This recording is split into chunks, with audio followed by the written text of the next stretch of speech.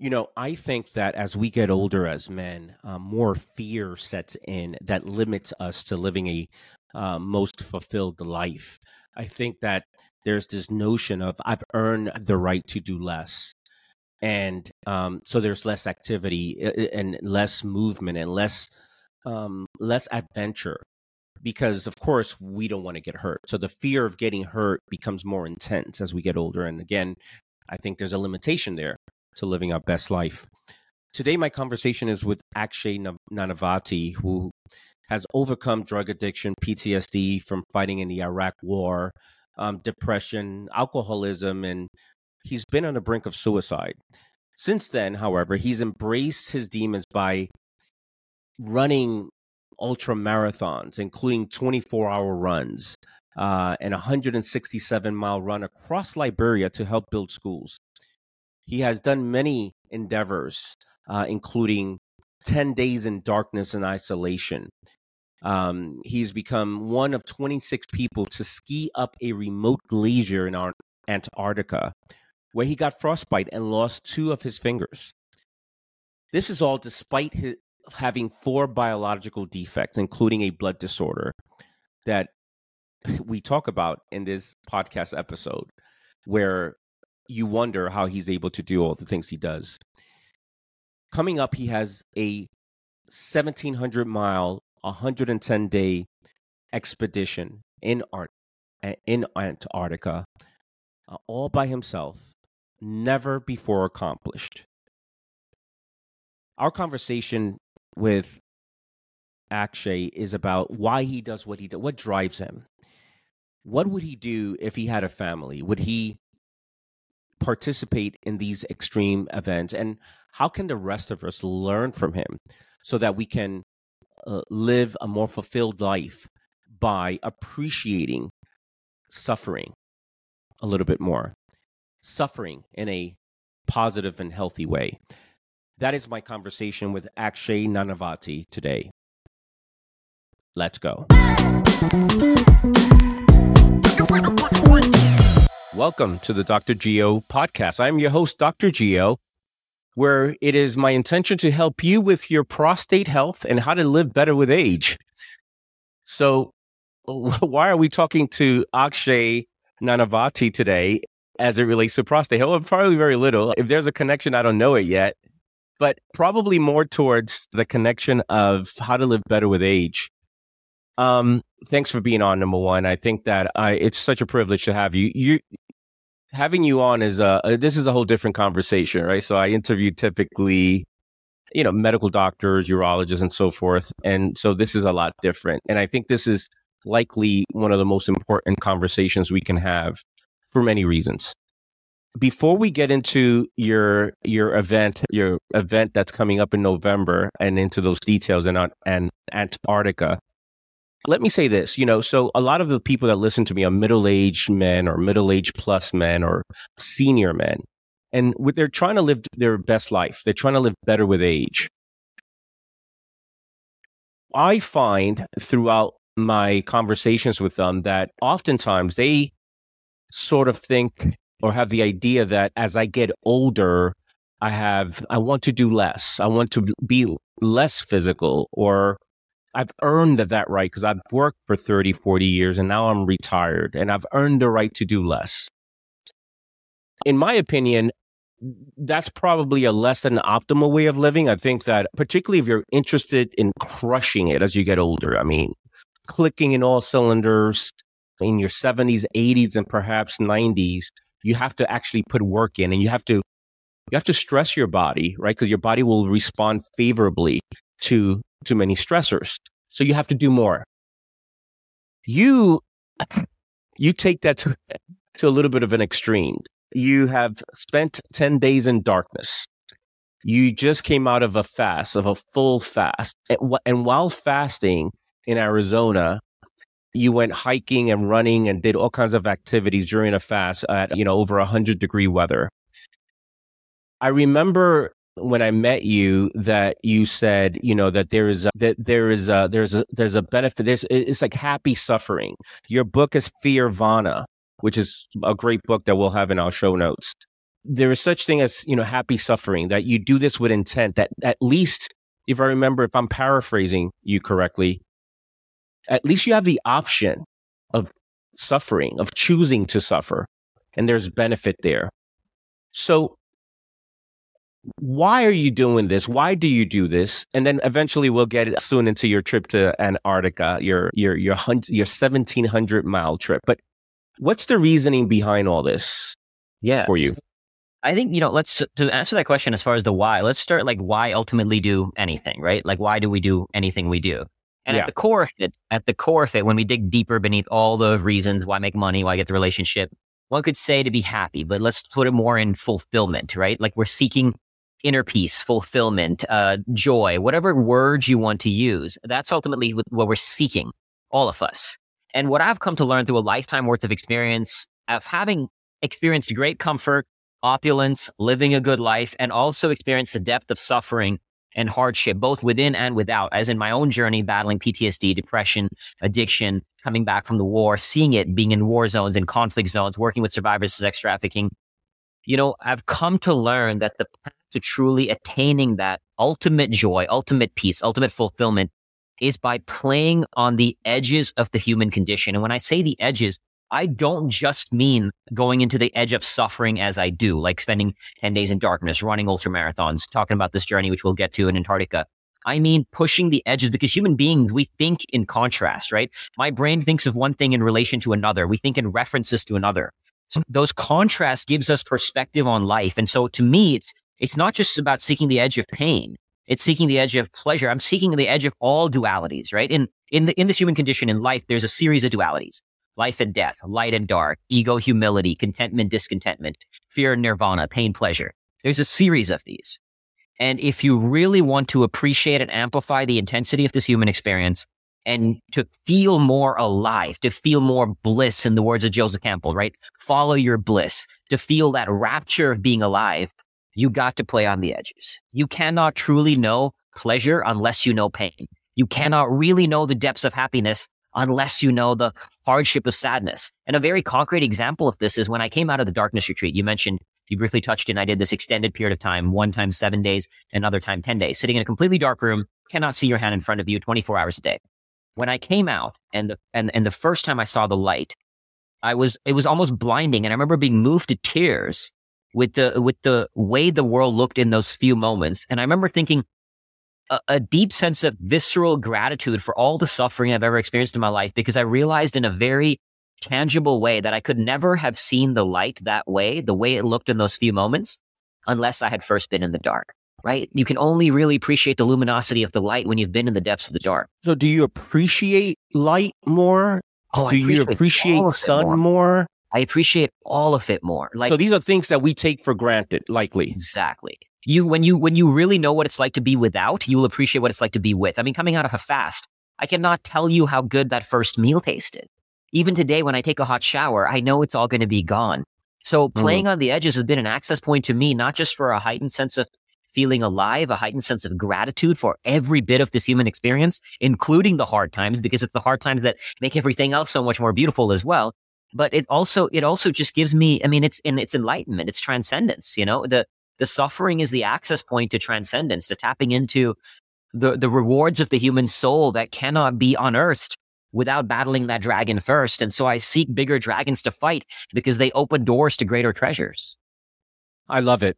If I didn't know you better, actually, I would say, God, this guy, like his upbringing was really messed up. Like he's trying to heal from his upbringing. He grew up, I don't know, in the slums of India, I would think. But I know better. Tell us a little bit about your upbringing. Yeah, I could not have had a better childhood. Great parents. They weren't extremely wealthy at the time, but certainly weren't poor, middle class. Now, my dad's done very well since then. But great. They give me an incredibly good life. Whatever suffering they might have been endured in terms of financial struggles, I never felt. So they gave me a fantastic life. I was born in India, lived in India, then Singapore, then moved to Austin, Texas at the age of 13. At about 15, 16, when I moved to Austin, I got very heavily into drugs, alcohol, lost 2 friends to it. I used to cut myself, burn myself. I still have these scars on my arm. Very selfish. What was that about, actually? What would you say, and I'm asking because I have kids. Yeah. And a lot of the listeners have kids or grandkids.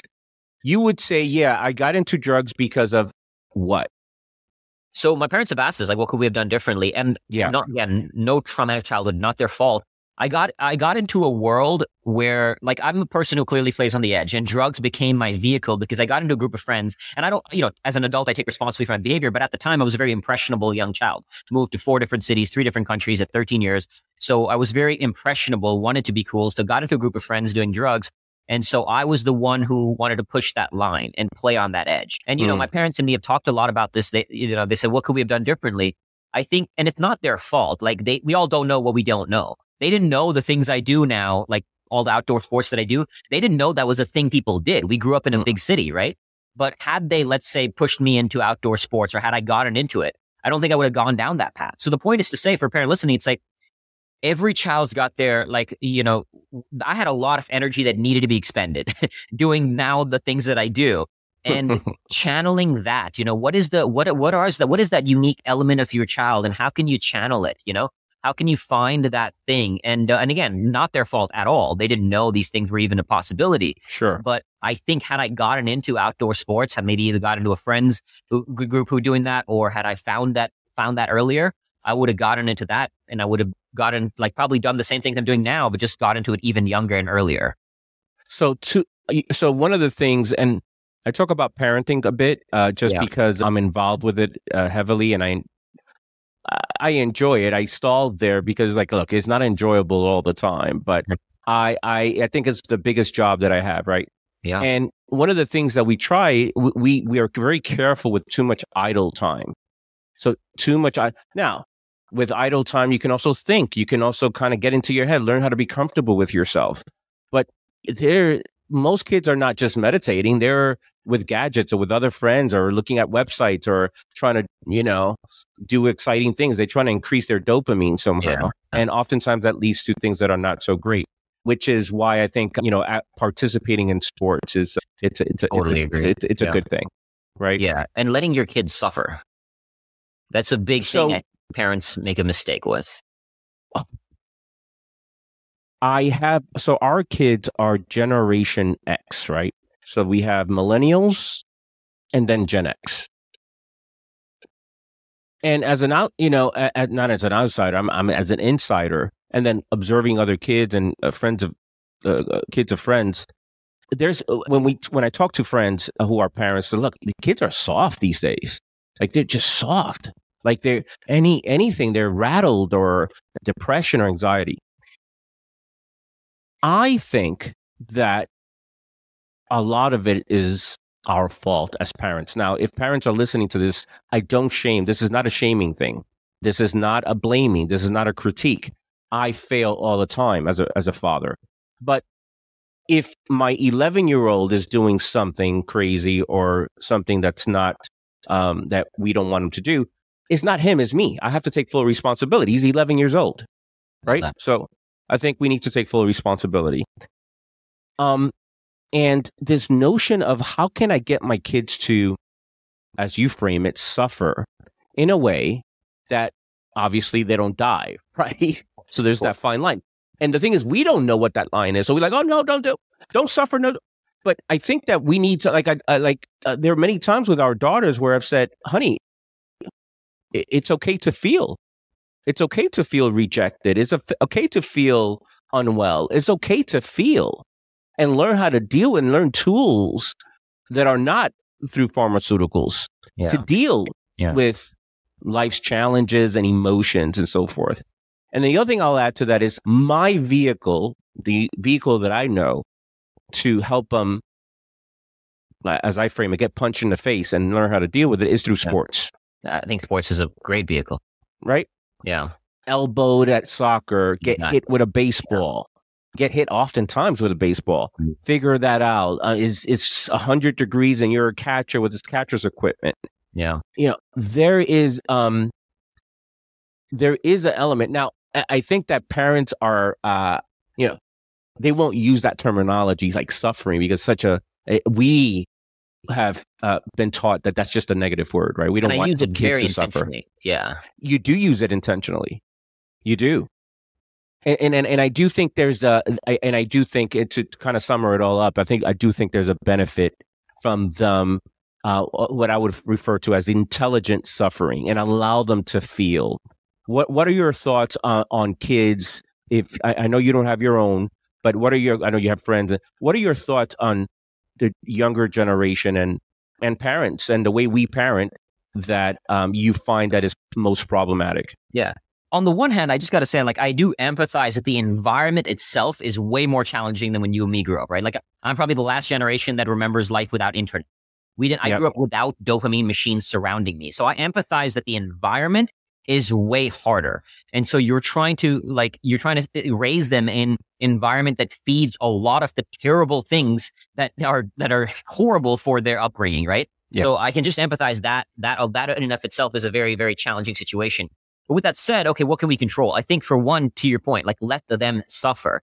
Obviously, I'm not saying send them into a freaking war zone or something like that, but let them get hurt. I see this a lot in India. In India, like Indian parents have notorious reputation of being overprotective, even more so, right? And so I see it a ton with extended family where you don't even let your kid fall. If they get cut a little bit, it's okay.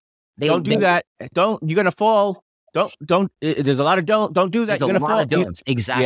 Yeah. Exactly. And then what are you also telling the kid? You're telling your kid, I have no faith in you, right? If they fall, they'll get back up. And another thing, which you put beautifully, is it's okay to feel what you feel. A lot of times parents, and it's coming from a good place, don't worry, don't stress, don't be scared, don't be nervous. We always say, don't feel what you feel. That's rejecting that feeling. Instead of saying, which I love what you said, it's okay, feel what you feel. Be with it. Experience that emotion fully. To your point about stillness, like, it's understandable for a kid to try to do everything they can to avoid an uncomfortable feeling. Forget about kids. Adults do it. Adults will do everything we can to distract themselves from themselves. That's right. You know, Carl Jung, and you heard me say this before when we first met, Carl Jung said, people will do anything, no matter how absurd, to avoid facing their own soul. Adults do this, let alone a child whose prefrontal cortex hasn't even been fully formed yet, right? So the point is, it's understandable for them to do that, but as a parent, you can create the space for them to be there. Be that parent to guide them through the challenge of it. It's going to be very, very hard to sit with a challenging emotion, acknowledging that emotion is not negative. There's no negative emotions. There's no bad emotions. There's no good emotions. There's just emotions. And any emotion, when exercised beautifully, when channeled consciously, can be put to a powerful, empowering, and positive use. Right. So it can not, like, helping your child, guide them to feel that emotion fully, be with it, understand it, sit with it. Because the more they get comfortable, especially with the challenging emotions, the ones that we quote unquote frame as negative, right?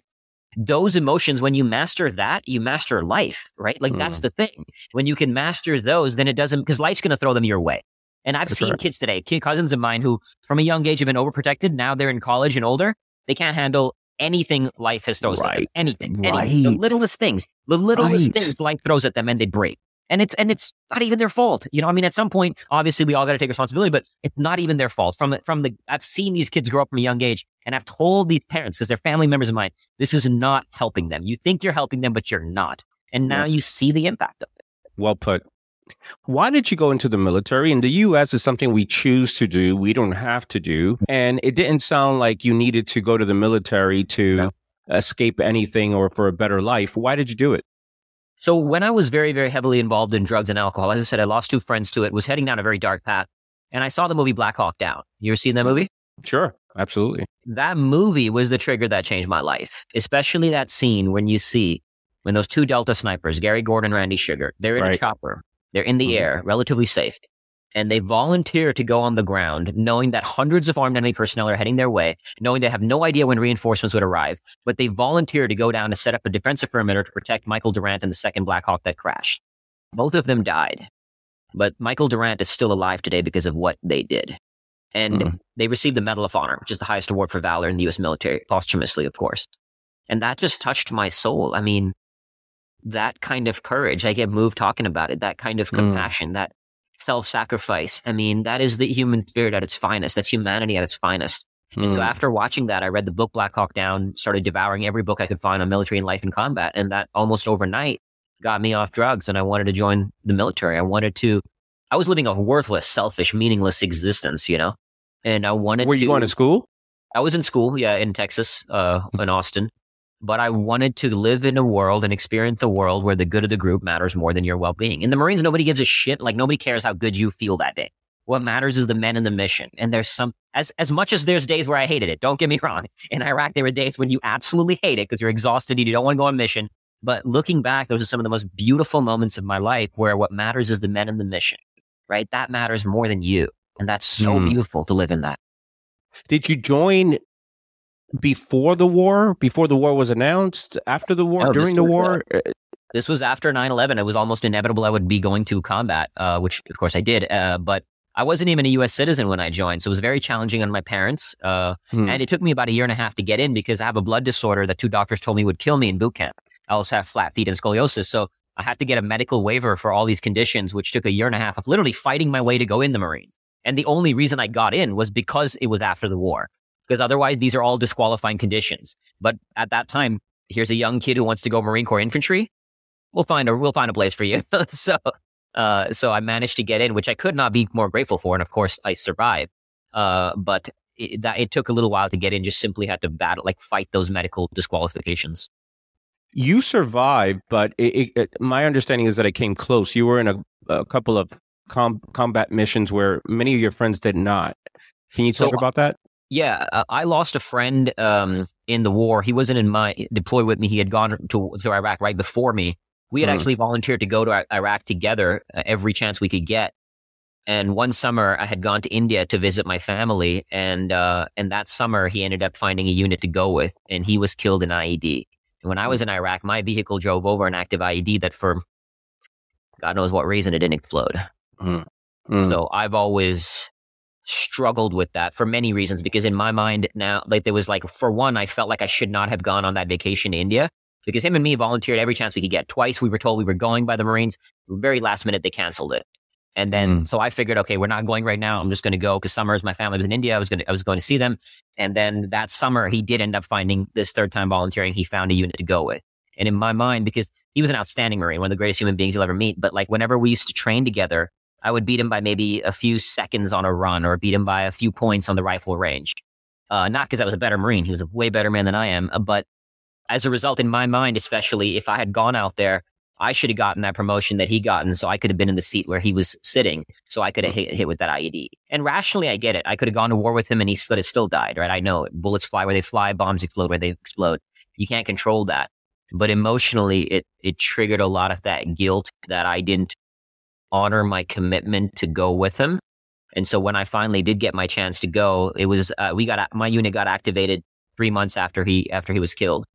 I went out there with that mindset that, again, naively, I'm not saying it was like you can't control what happens in war, but very naively at the time that somebody had to die, I'd rather it be me than anybody else. So sorry to hear that, and thank you for your service.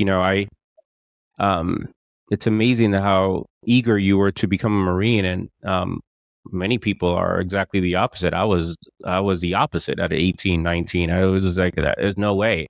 I hope I don't get recruited for anything. I mean, so I do appreciate the courage and the reasoning why you pursued that. And again, sorry for the loss of your friend.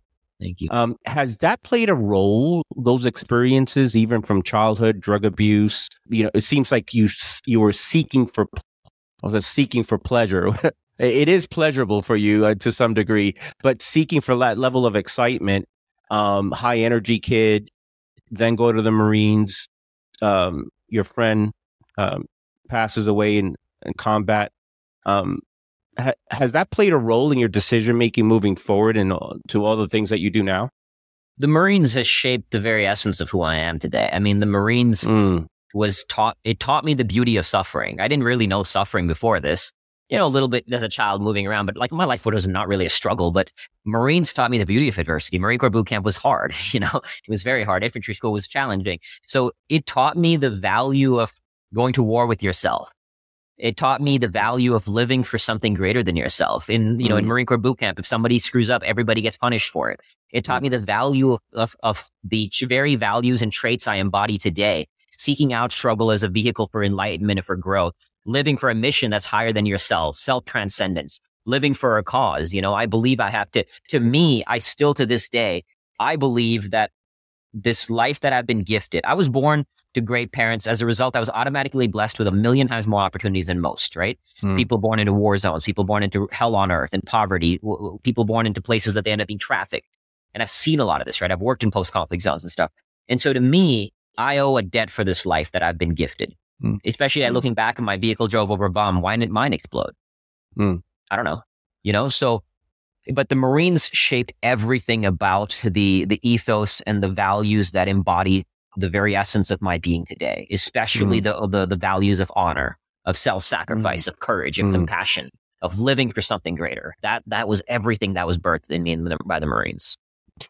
How would you say we, people who've never been in the military, can try to replicate that and replicate those feelings and those experiences and those rewards that you experience from the Marines? Is there programs out there that you know of? Do you have one? I think hopefully you create one. I mean, I would love to.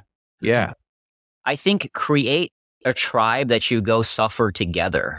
Yeah. Suffer together for a mission. I mean, it can be as small as, like, I, for example, have a local hiking group in Arizona here, right? I've started a local hiking group that's now grown to about 60 people in our group.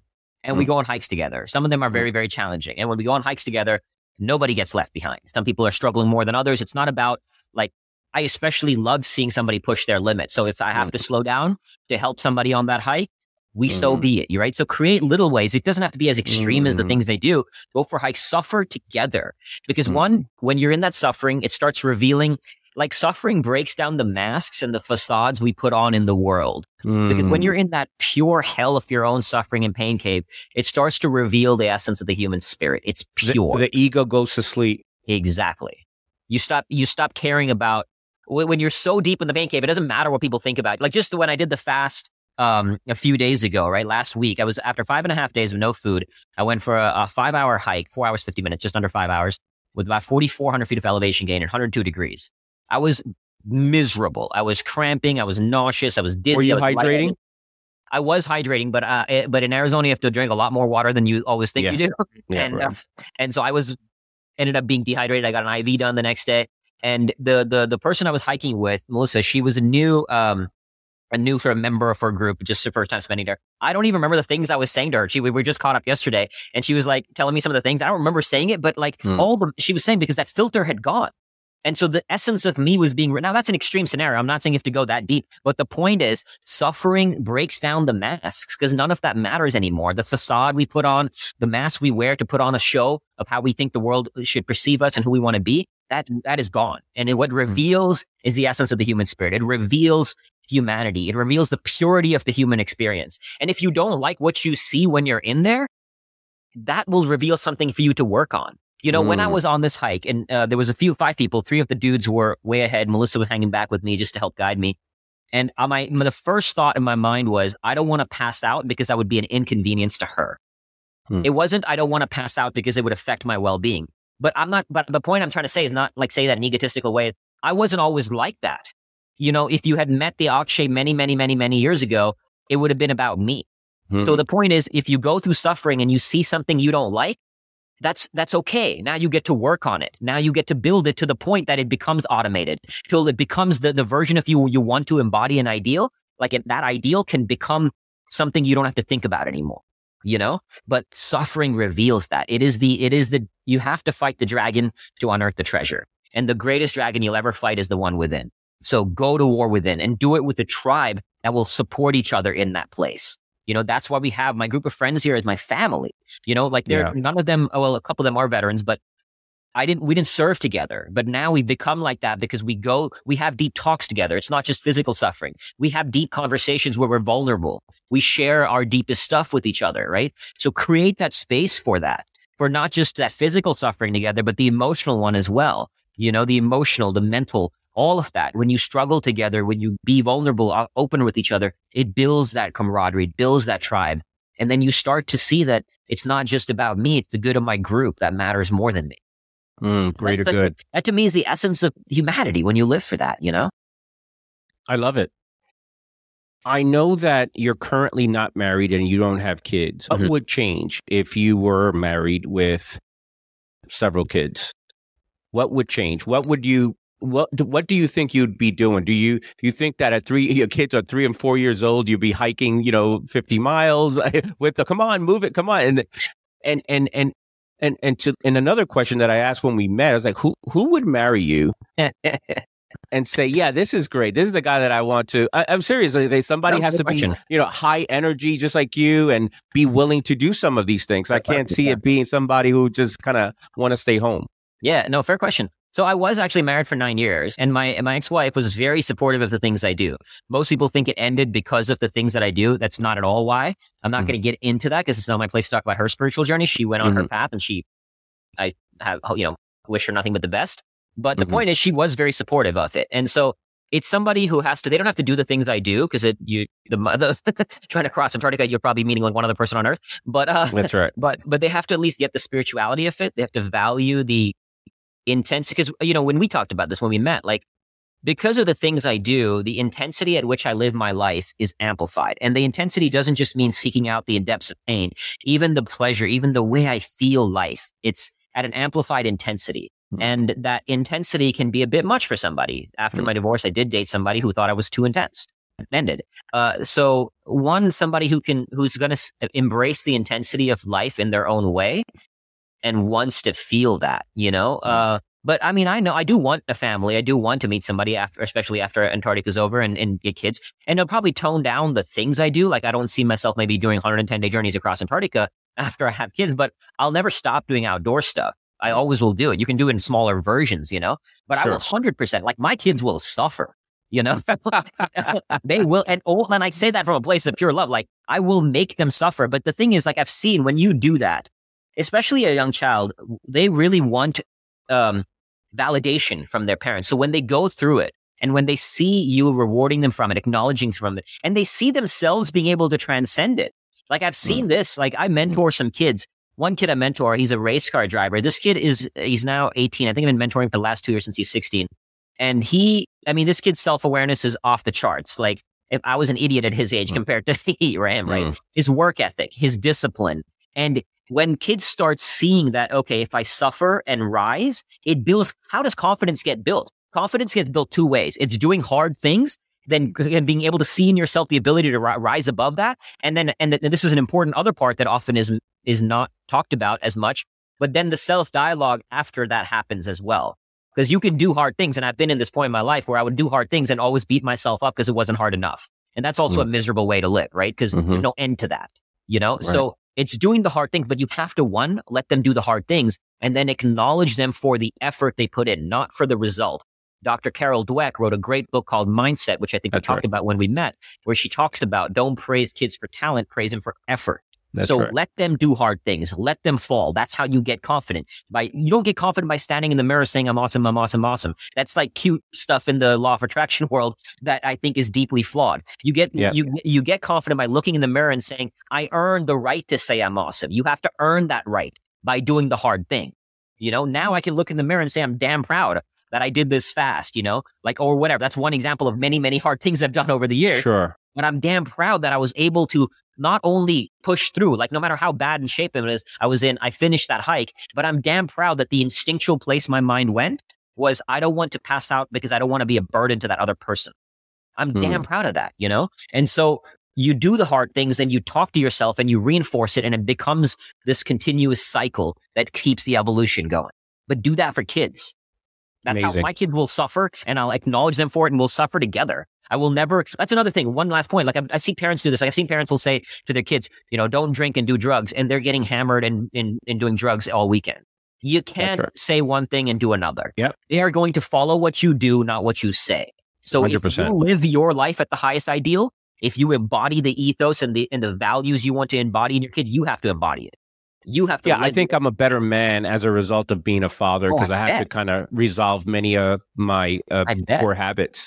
Yeah, because I know that, hey, they're looking, they're watching, exactly, and they're learning, and I can see my son kind of sort of do everything I do now. Yeah. Even if he doesn't know that, he's doing the things that I'm doing, that I typically do. Walks how I walk, expresses himself in a similar way. That's such a great point. Thank you for that. That's a great point.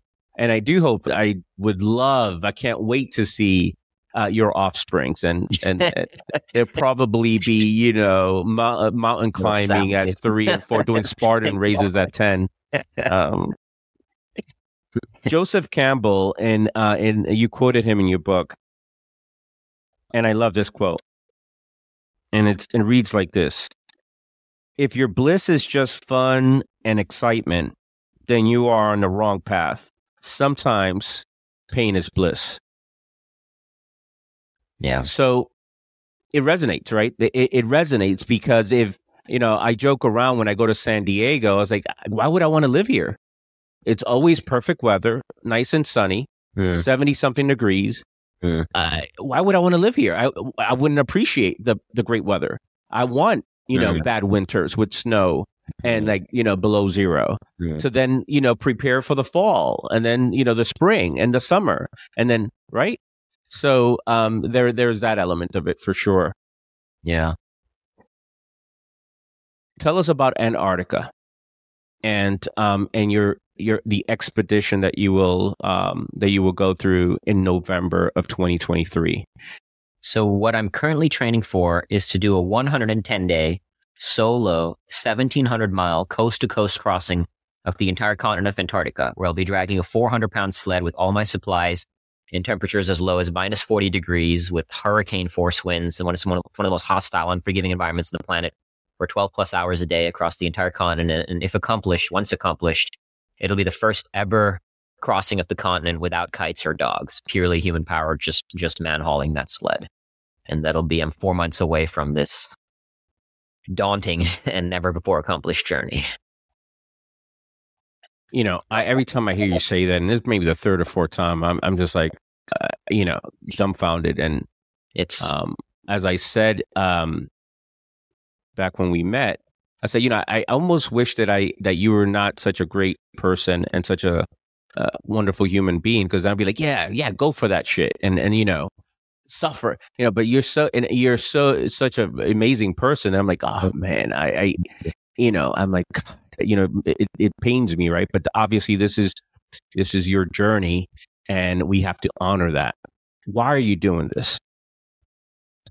You know, like any great goal, there's two umbrella motivations: a selfish and a selfless. So selfishly, I am seeking, you can call it enlightenment. You know, when you get to be in that level of stillness and silence. I mean, I'll be, for portions of the journey, the most isolated person in the entire world geographically. I mean, level of solitude that is going to be so intense and so profound. In that silence, you really start to hear. And you hear the things you don't hear in this world, in the distractions of this world. To me, you're accessing the door to God, to the divine. You're accessing that door to the divine. And as beautifully daunting and extremely hard as it is, what you find there is so profoundly beautiful. And I seek that. I want to open doors into the human soul that have rarely, if ever, been opened before. You know, not just my own soul, but into the human soul. And the suffering is not the reason I go. The suffering is the means. It's not the purpose. The purpose is the self-transcendence that you have to, you like, suffering is a training ground for self-transcendence, because when you're so deep in that hell, because, you know, in Antarctica, life is also amplified. Like, the volume of life is dialed up 110%. So everything you feel more intensely. The highs are so much higher, but the lows are so much lower. And so in this one, in condensed microcosm of time, you get to experience multiple lifetimes worth of the human condition. And that is so profoundly beautiful, you know? So I go for that journey to awaken my own inner Buddhahood, to awaken my own divinity, to tap into that voice of God, to seek self-transcendence. And then selflessly, as I was saying earlier, you know, I believe I owe a debt for this life that I've been gifted. Like, I get to go to Antarctica. As much as I will suffer immensely out there, and I will, it's a privilege that I get to choose my own suffering. Most people in the world do not get to even choose their own suffering, because they're born into hell on earth. That's right. So I'm not unaware of that, right? I'm grateful for it. I could not be more grateful for it. And because I get to, there's a responsibility that I have. When you play so far out on the edge, the places I get to play, you're opening doors that are rarely, if ever, opened before. And because of that, I have to bring the treasures back from those places I get to go into serving my human family and helping others navigate their own polar storms, helping others. Everybody suffers. Everybody's battling their own polar storms. Everybody's got an Antarctica to cross. But because I go so far out there, I get to access wisdom. and treasures that are not otherwise revealed. And so my responsibility to pay back this debt I owe, to earn this life I've been gifted, is to bring back that wisdom and to help others. I mean, when we first met, it's because I was speaking at an event. I was invited to speak at that event because of these things that I do, because of the wisdom I've gained. I'm a humble messenger of what these places reveal when you get to go there. And so I just get to be the messenger, and it's my job my responsibility to bring that wisdom back. Why 3.5 months? I get it, but why 3.5? Why not a month and a half? Why not, 600 miles? Why 1,700 miles? So right? Why that extreme? How did you come up with these numbers? So this is kind of the last remaining big feat in Antarctic exploration that hasn't happened yet. To do a full coast-to-coast crossing without wind power, without kites or dogs, has not happened. So part of the draw is you're stretching the very limits of human endurance. I mean, and I don't say this in an egotistical way, just the nature of the feat alone, once accomplished, will be one of the greatest feats of human endurance ever. That's just how big this feat is. And so stretching the limits of human endurance to see it doesn't just push my own limits, it's expanding humanity, right? I mean, I can't tell you, you told me this earlier, I can't tell you how many people write to me to this day, and they will say to me that I was going through a hard session in the gym and I thought about you and it allowed me to push a little harder than I would have otherwise, So I want, and there's plenty of people who came before me who are that for me. So it's the cycle that we're all in together. And so pushing that edge, doing something that's never been done before, I get to do that for others. And so that's just what it takes. Like to do a coast-to-coast crossing, that's how long it takes. And 110 days it's borderline impossible in 110 days, let alone in 70 days. I mean, the daily distance you have to cover dragging a 400-pound sled, 110 days is kind of stretching the Antarctic season as almost as long as you can possibly stretch it. That number wasn't entirely random. It was very well calculated, not at all random. It was very calculated based on looking at other expeditions, how much of a daily distance is even somewhat feasible. How long can you stretch the Antarctic season? Because Antarctica really has 2 seasons, summer and winter. And summer is not exactly summer, right? Antarctic summer is still pretty savage and cold. But once you start getting into Antarctic winter, planes can't even fly in and out to pick you up. So the 110 days was taking all this data from previous expeditions, combining with as long as the Antarctic season can be stretched to attempt to do this. But even in 110 days, I mean, the expedition manager at ALE, which is Antarctic Logistics and Expeditions, they're the one who manage the logistics for all adventurers in Antarctica, has said that more than likely anyone who tries this will probably fail. That's just how big the journey is. That's how daunting it is. What does failure look like? So, I mean, a worst case failure means death, but it's not as dangerous as like Alex Honnold's free soloing up, not remotely as dangerous. It's not as dangerous. The draw to me is not the danger. It's the suffering is the draw to me. It's far more suffering than even mountain climbing. Like I've done a lot of mountaineering, way more suffering than Everest, but not as dangerous. So now obviously you can't eliminate that possibility. It's still there, but it's not like as much as, let's say, if I was climbing K2 or something. But the other factors are just, the cold, the hostility of that, and more than likely failure. If I don't succeed, it's just I couldn't cover the distance in time. So I could be 100 days there, and let's say instead of 1,700 miles, I make it 1,400. But who's going to know this? Who's going to get you? How are you communicating with you? You're there alone in this remote. So I'll have a live tracker following along. ALE, who is Antarctic Logistics and Expeditions, they have their base camp called Union Glacier, where they will be managing all my logistics every evening. In fact, I'll be with the satellite phone checking in with them.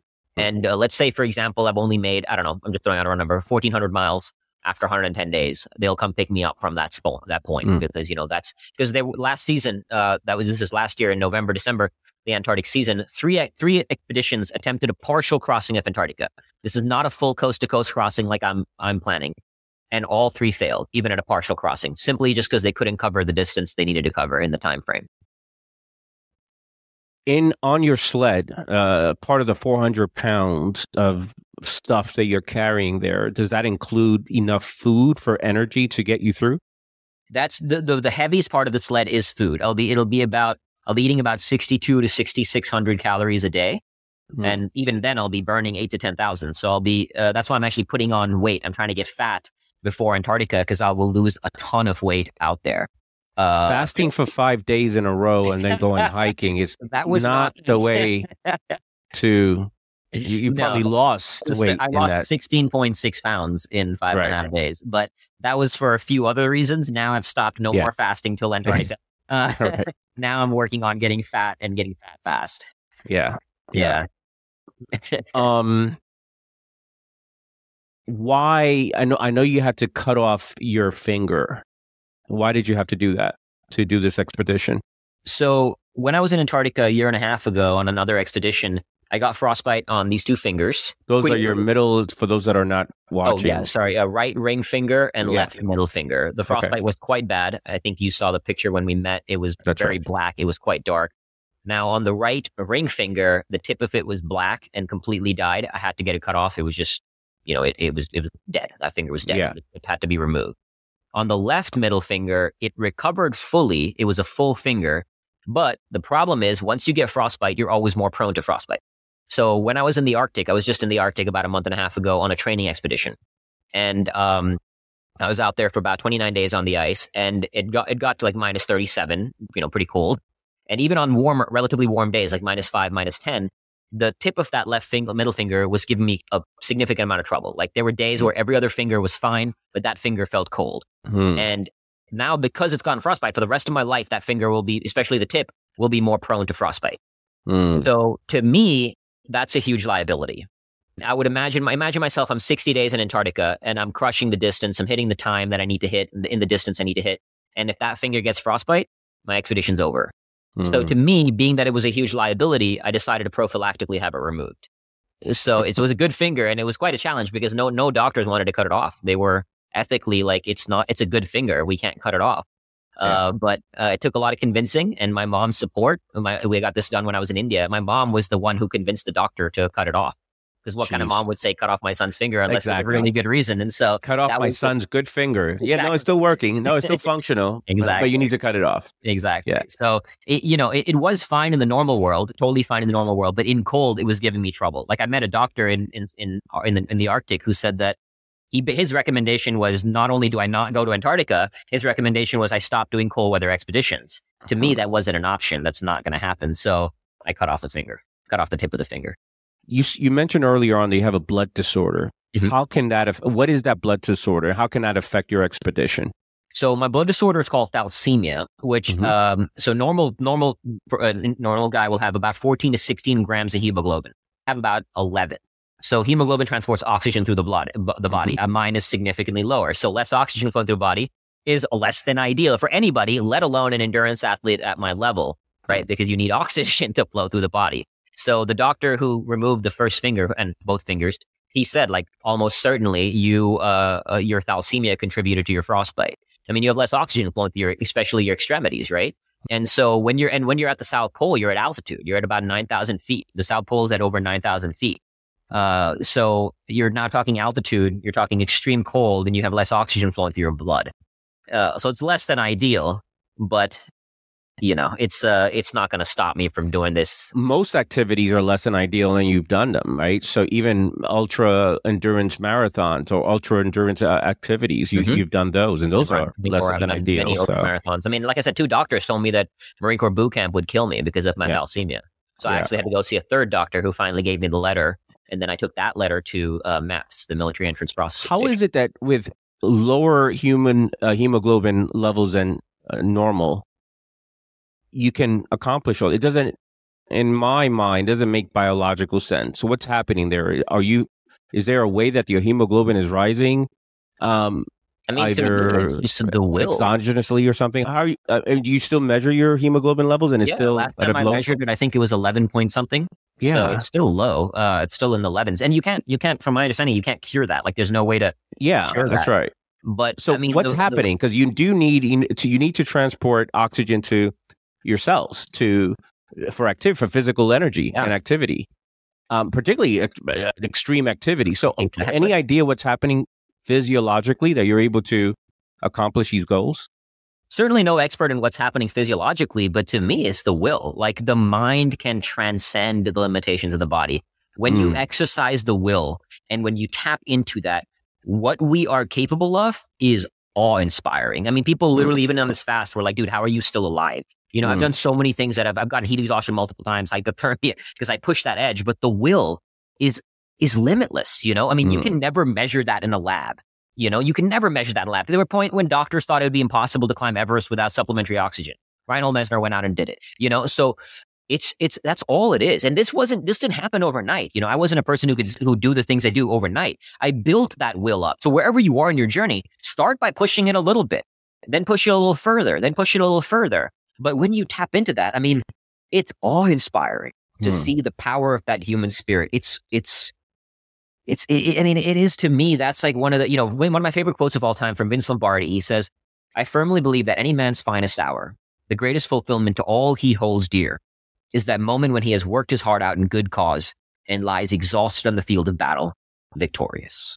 And when you exercise the will, when you go to war with yourself and you tap into that, you feel something, you're tapping into the essence of the human spirit, and that victory it's life. Then that's why we participate in marathons and exactly. Spartan races and obstacle courses and things of the sort. It's for a feeling. I remember one night, which I actually, after my conversations with you, I think I'm going to go back and do one of those obstacle courses. Actually, awesome. So it's inspiring, and you're looking for a feeling. It's not about health. I could do many things to be healthy. Yeah, it's about, how do I want to feel? Do I want to feel like, wow, I did something that it's beyond what I thought I could ever do? Yeah. When I did a marathon, even half marathons, there is by the end a spiritual feeling of almost like your God, or God is, when you're hitting the wall, for example, right? When you're so cramped up on that 25th mile, you have a mile to go. What takes you to the 26th mile, right? God, people, the energy, the camaraderie, as you mentioned. Yeah. And that's a beautiful experience that I think many people don't get a chance to experience. Yeah. It is an experience of God when you go so far into that, what I call the quote unquote pain cave. Because, on the one hand, it's the human will, but in my mind, it's a duality. Like, I'm tapping into my own will. And again, whatever your paradigm around this is, if you don't believe in God, the universe, something that I think there's like, I've started to experience, I've experienced this tangibly. Like, there's something also beyond me that allows me to push forward further than I can even believe my own, what I think I can do. And you get to taste that when you go so far out onto the edge. Akshay, tell us about Bodhi. Who's Bodhi? So Bodhi is my little buddy here. It's a stuffed pillow. So this was inspired by the movie Castaway. If you remember Castaway, where Tom Hanks has that little volleyball he talks to called Wilson. Yep. Right. So inspired by that, I'll be spending 110 days completely alone, right? Completely alone. No other human interaction. And so inspired by Castaway, I created this little stuffed pillow that I named Bodhi. It's got a laughing Buddha on it. Why laughing Buddha? Because it has these two elements that to me are some of the most important tools I will need out on the ice. One is a sense of humor. You have to be able to laugh when things get bad. You absolutely need to keep that sense of humor. And two, the Buddha is, for me, this is a very spiritual journey to awaken my own inner Buddhahood, right? That we all have, to awaken that inner divinity. And I named him Bodhi because Bodhi in Buddhism is short for Bodhisattva, which is a being that has attained enlightenment but chooses to sacrifice going to nirvana to help others on earth who are suffering. It's a concept I deeply resonate with, and I very much feel is like the ethos I'm striving for. So he's my little buddy that I chat with when I'm alone out there. I experienced it when I was solo in the Arctic, and I will be taking him in Antarctica as my little buddy. And it's amazing how quickly you lose the sense that this is just a stuffed pillow. First day you recognize it, it feels a little weird. By day 2, day 3, it's gone, and you're having dialogues that are as real as the conversation that you and me are having right now. So that's your Wilson. That's my Wilson. And so at some point you're talking to him, hey buddy, are you okay? Hey, is everything like, what kind of conversations? We're having dialogue. So for example, like I'll give you a good story about how fascinating how real Bodhi becomes. When I was in the Arctic on the 3rd expedition, I was in 3 expeditions. The 3rd one was 10 days alone. Usually while I'm cooking in the tent, of the vestibule of the tent, I'm boiling snow for my water. And while I'm cooking, Bodhi's sitting in the corner and we're chatting about the day, chatting about what's going through my mind. We're quote unquote chatting, right? And then after I finish cooking, I bring Bodhi into the tent. I chat a little bit before I go to sleep. So it was day 6 out there, day 6. And I'm only 6 days alone so far. And I get back in my tent after boiling my snow. And I'm about to go to bed. And I realize that I left Bodhi out in the vestibule. So I open the tent door. I grab Bodhi and I go, Bodhi, I'm so sorry. I didn't mean to leave you out there. And the craziest part is, after 6 days alone, I wasn't just saying the words, "I'm so sorry." I genuinely felt guilty. There was an emotional feeling of guilt and sadness, like I left a friend out there, like I left my puppy out there, you know? And this was only after 6 days alone. So to me, the value of this is it's actually giving you a place to go that you can talk to. Again, in my mind, you're talking to God, right? You're talking to, you can call it talking to your subconscious, but by giving this external force, this thing to attach onto, right? I'm allowing that dialogue to be a little bit more two-way, even though, again, ultimately, of course, it's me talking to myself, right? But it's not. But now I have a face to talk to. That's why I love in Castaway how real it becomes, and I totally get it. Like I totally get how real that would become.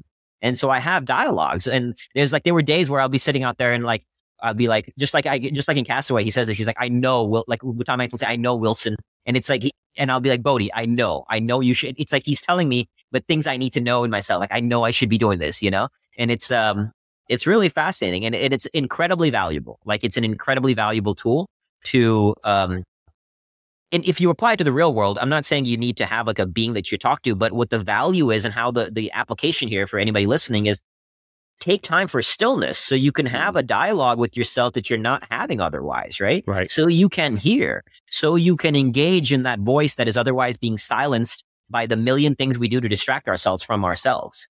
Because we do, I mean, even the quote unquote positive things like working and working out, which are much better than, let's say, drinking or doing drugs, of course. But often, very often, we are doing them only to distract ourselves from ourselves. But when we have an opportunity, to paraphrase Carl Jung, right? To bring our subconscious to the conscious. Until you make the unconscious conscious, it will direct your life and you will call it fate. Mm-hmm. And that to me, I'll say that again, until you make the unconscious conscious, it will direct your life and you will call it fate. Stillness, being able to dialogue with Bodhi, being able to dialogue with yourself, that's what it does. It makes the unconscious conscious. Love it. Is your expedition through Antarctica, is that going to be filmed, and will it be a Netflix show or something like that? We are creating a documentary around it and working with the team in Hollywood. They came and filmed when I was in the Arctic. They filmed me in Iceland, in Mexico when I came out of the darkness retreat, training Tire Dragon here in Arizona. In Antarctica, I'll be completely alone, so it'll just be me with the GoPro, filming like a video journal as I descend into madness out there with my conversations with Bodhi. But we will be then turning it into a documentary to tell the story, whether it goes on Netflix or wherever. We'll find out soon enough, but it will be a documentary we're creating. How will you how will you stay charged up with all your electronic devices? Antarctica has 24 hours daylight. So I have a solar panel, and there's no problem getting plenty of sun out there. Right. Yeah. Right. Despite the cold weather, right? Yeah. How much is this costing you?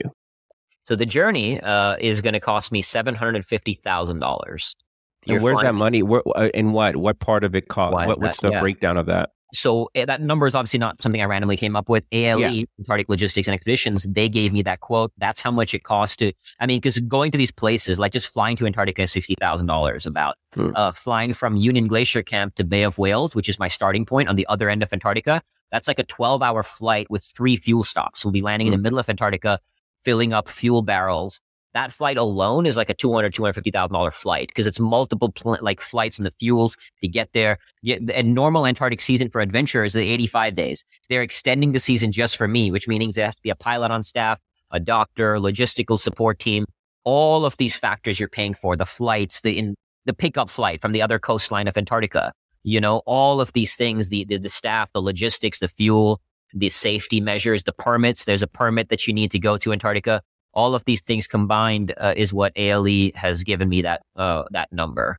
And so right now I'm in big time fundraising mode because I've invested my heart, my soul, my body, my mind, my spirit. I've lost 2 fingers for this. Money. I mean, I've spent over $500,000 of my own money on previous expeditions as well as self-funding the documentary. I'm fully in every single way on this. And now I'm reaching out for outside support as much as possible to help fund this. And so not just for me to cross Antarctica, but so we can tell the story and inspire other people to make their own crossings. So for my listeners right now, I think that we have an opportunity. This is the first time I do this. I don't fundraise for anything, but I think this is an important event to contribute. whether it's $5, $10, whatever you can, to Akshay's cause here. He's inspired me in ways that, I mean, I've just touched on it a little bit here, but my life is better just from my interactions with Akshay. So I want to make sure that you're properly, especially you use whatever platform I can to have my audience contribute to your cause. So how can they do so? So at greatsoulcrossing.com, great SOUL, greatsoulcrossing.com. There's the crowdfunding page that's up there. And like you said, every bit makes a difference. We just launched this, we're building, and it's continuing to grow from here. Well, listen, I think we'll speak again or be in touch before November. What's the actual date that you will leave? End October, I'll be flying down to Chile, from Santiago to a place called Punta Arenas, the southern tip of Chile, and then sometime towards very early November, flying from Punta Arenas to Antarctica, to Union Glacier Camp, and then from Union Glacier Camp to Bay of Whales. Are you going to spend time in Chile just hanging out by the beach before you go? At that point, your mind's so... I mean, even now, when talking about it, saying it, knowing that it's less than 4 months away, I got butterflies in my stomach rising as I'm speaking these words to you. So at that point, I won't be able to relax on a beach. I'll just be like, I just want to go now. You need to it's go time. So my parents wanted to come drop me off. A few friends were, I'm like, don't come when I drop me off. Come on the back end. Come pick me up in Chile. But when I'm going out there, I don't want to be thinking about what I'm leaving behind. I need to be thinking about what's ahead. Man. Yeah. Well, I'm rooting for you, brother. I am rooting for you. Thank you for doing this, really, for all of us. You're doing this for the rest of us I'm always interested in the conversation of how can we live better with age, right? So typically for many people, they decline with age. So from 50 to 60, 60's old, you get, sore joints and back pain and whatever. 70, you kind of hunched and all this kind of stuff that happened. 80, forget.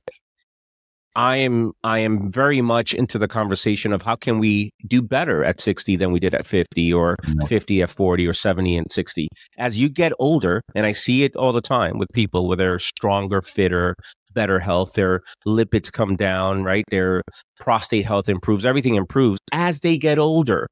I have a patient that, he's like, deadlifting 250 pounds at 75 years old, which he couldn't do that in his 50s. Yeah. So awesome. He's literally has gotten stronger with age, right? So what you're doing here, and you're helping us deal with our fears in a more healthy way. You're helping us with knowing that, suffering is a word that's used negatively, but in the proper context and in the context that you presented is an opportunity for us to live better. Yeah. And in this case, in my world with age. Yeah. So I'm a huge fan. I root for you, and you really have changed my life for the better, and I thank you for that. It means the world to hear that. When knowing that my journey is making a difference to others on theirs, it warms my heart, man. So appreciate you saying that, brother. Thank you for being on. I'll have your website on the show in the show notes. And is there any other website or anything that people should follow you, or if you want to follow along Twitter? Instagram is primarily where I'm at Fearvana, FEARVANA. Then obviously Fearvana.com, but at Fearvana, I share the training process, all the things I'm going through before I even get there. All right, we'll link it all up. Thank you, brother. Thank you, brother. Thanks for being on. This is Dr. Gio signing off. I will talk to you next time.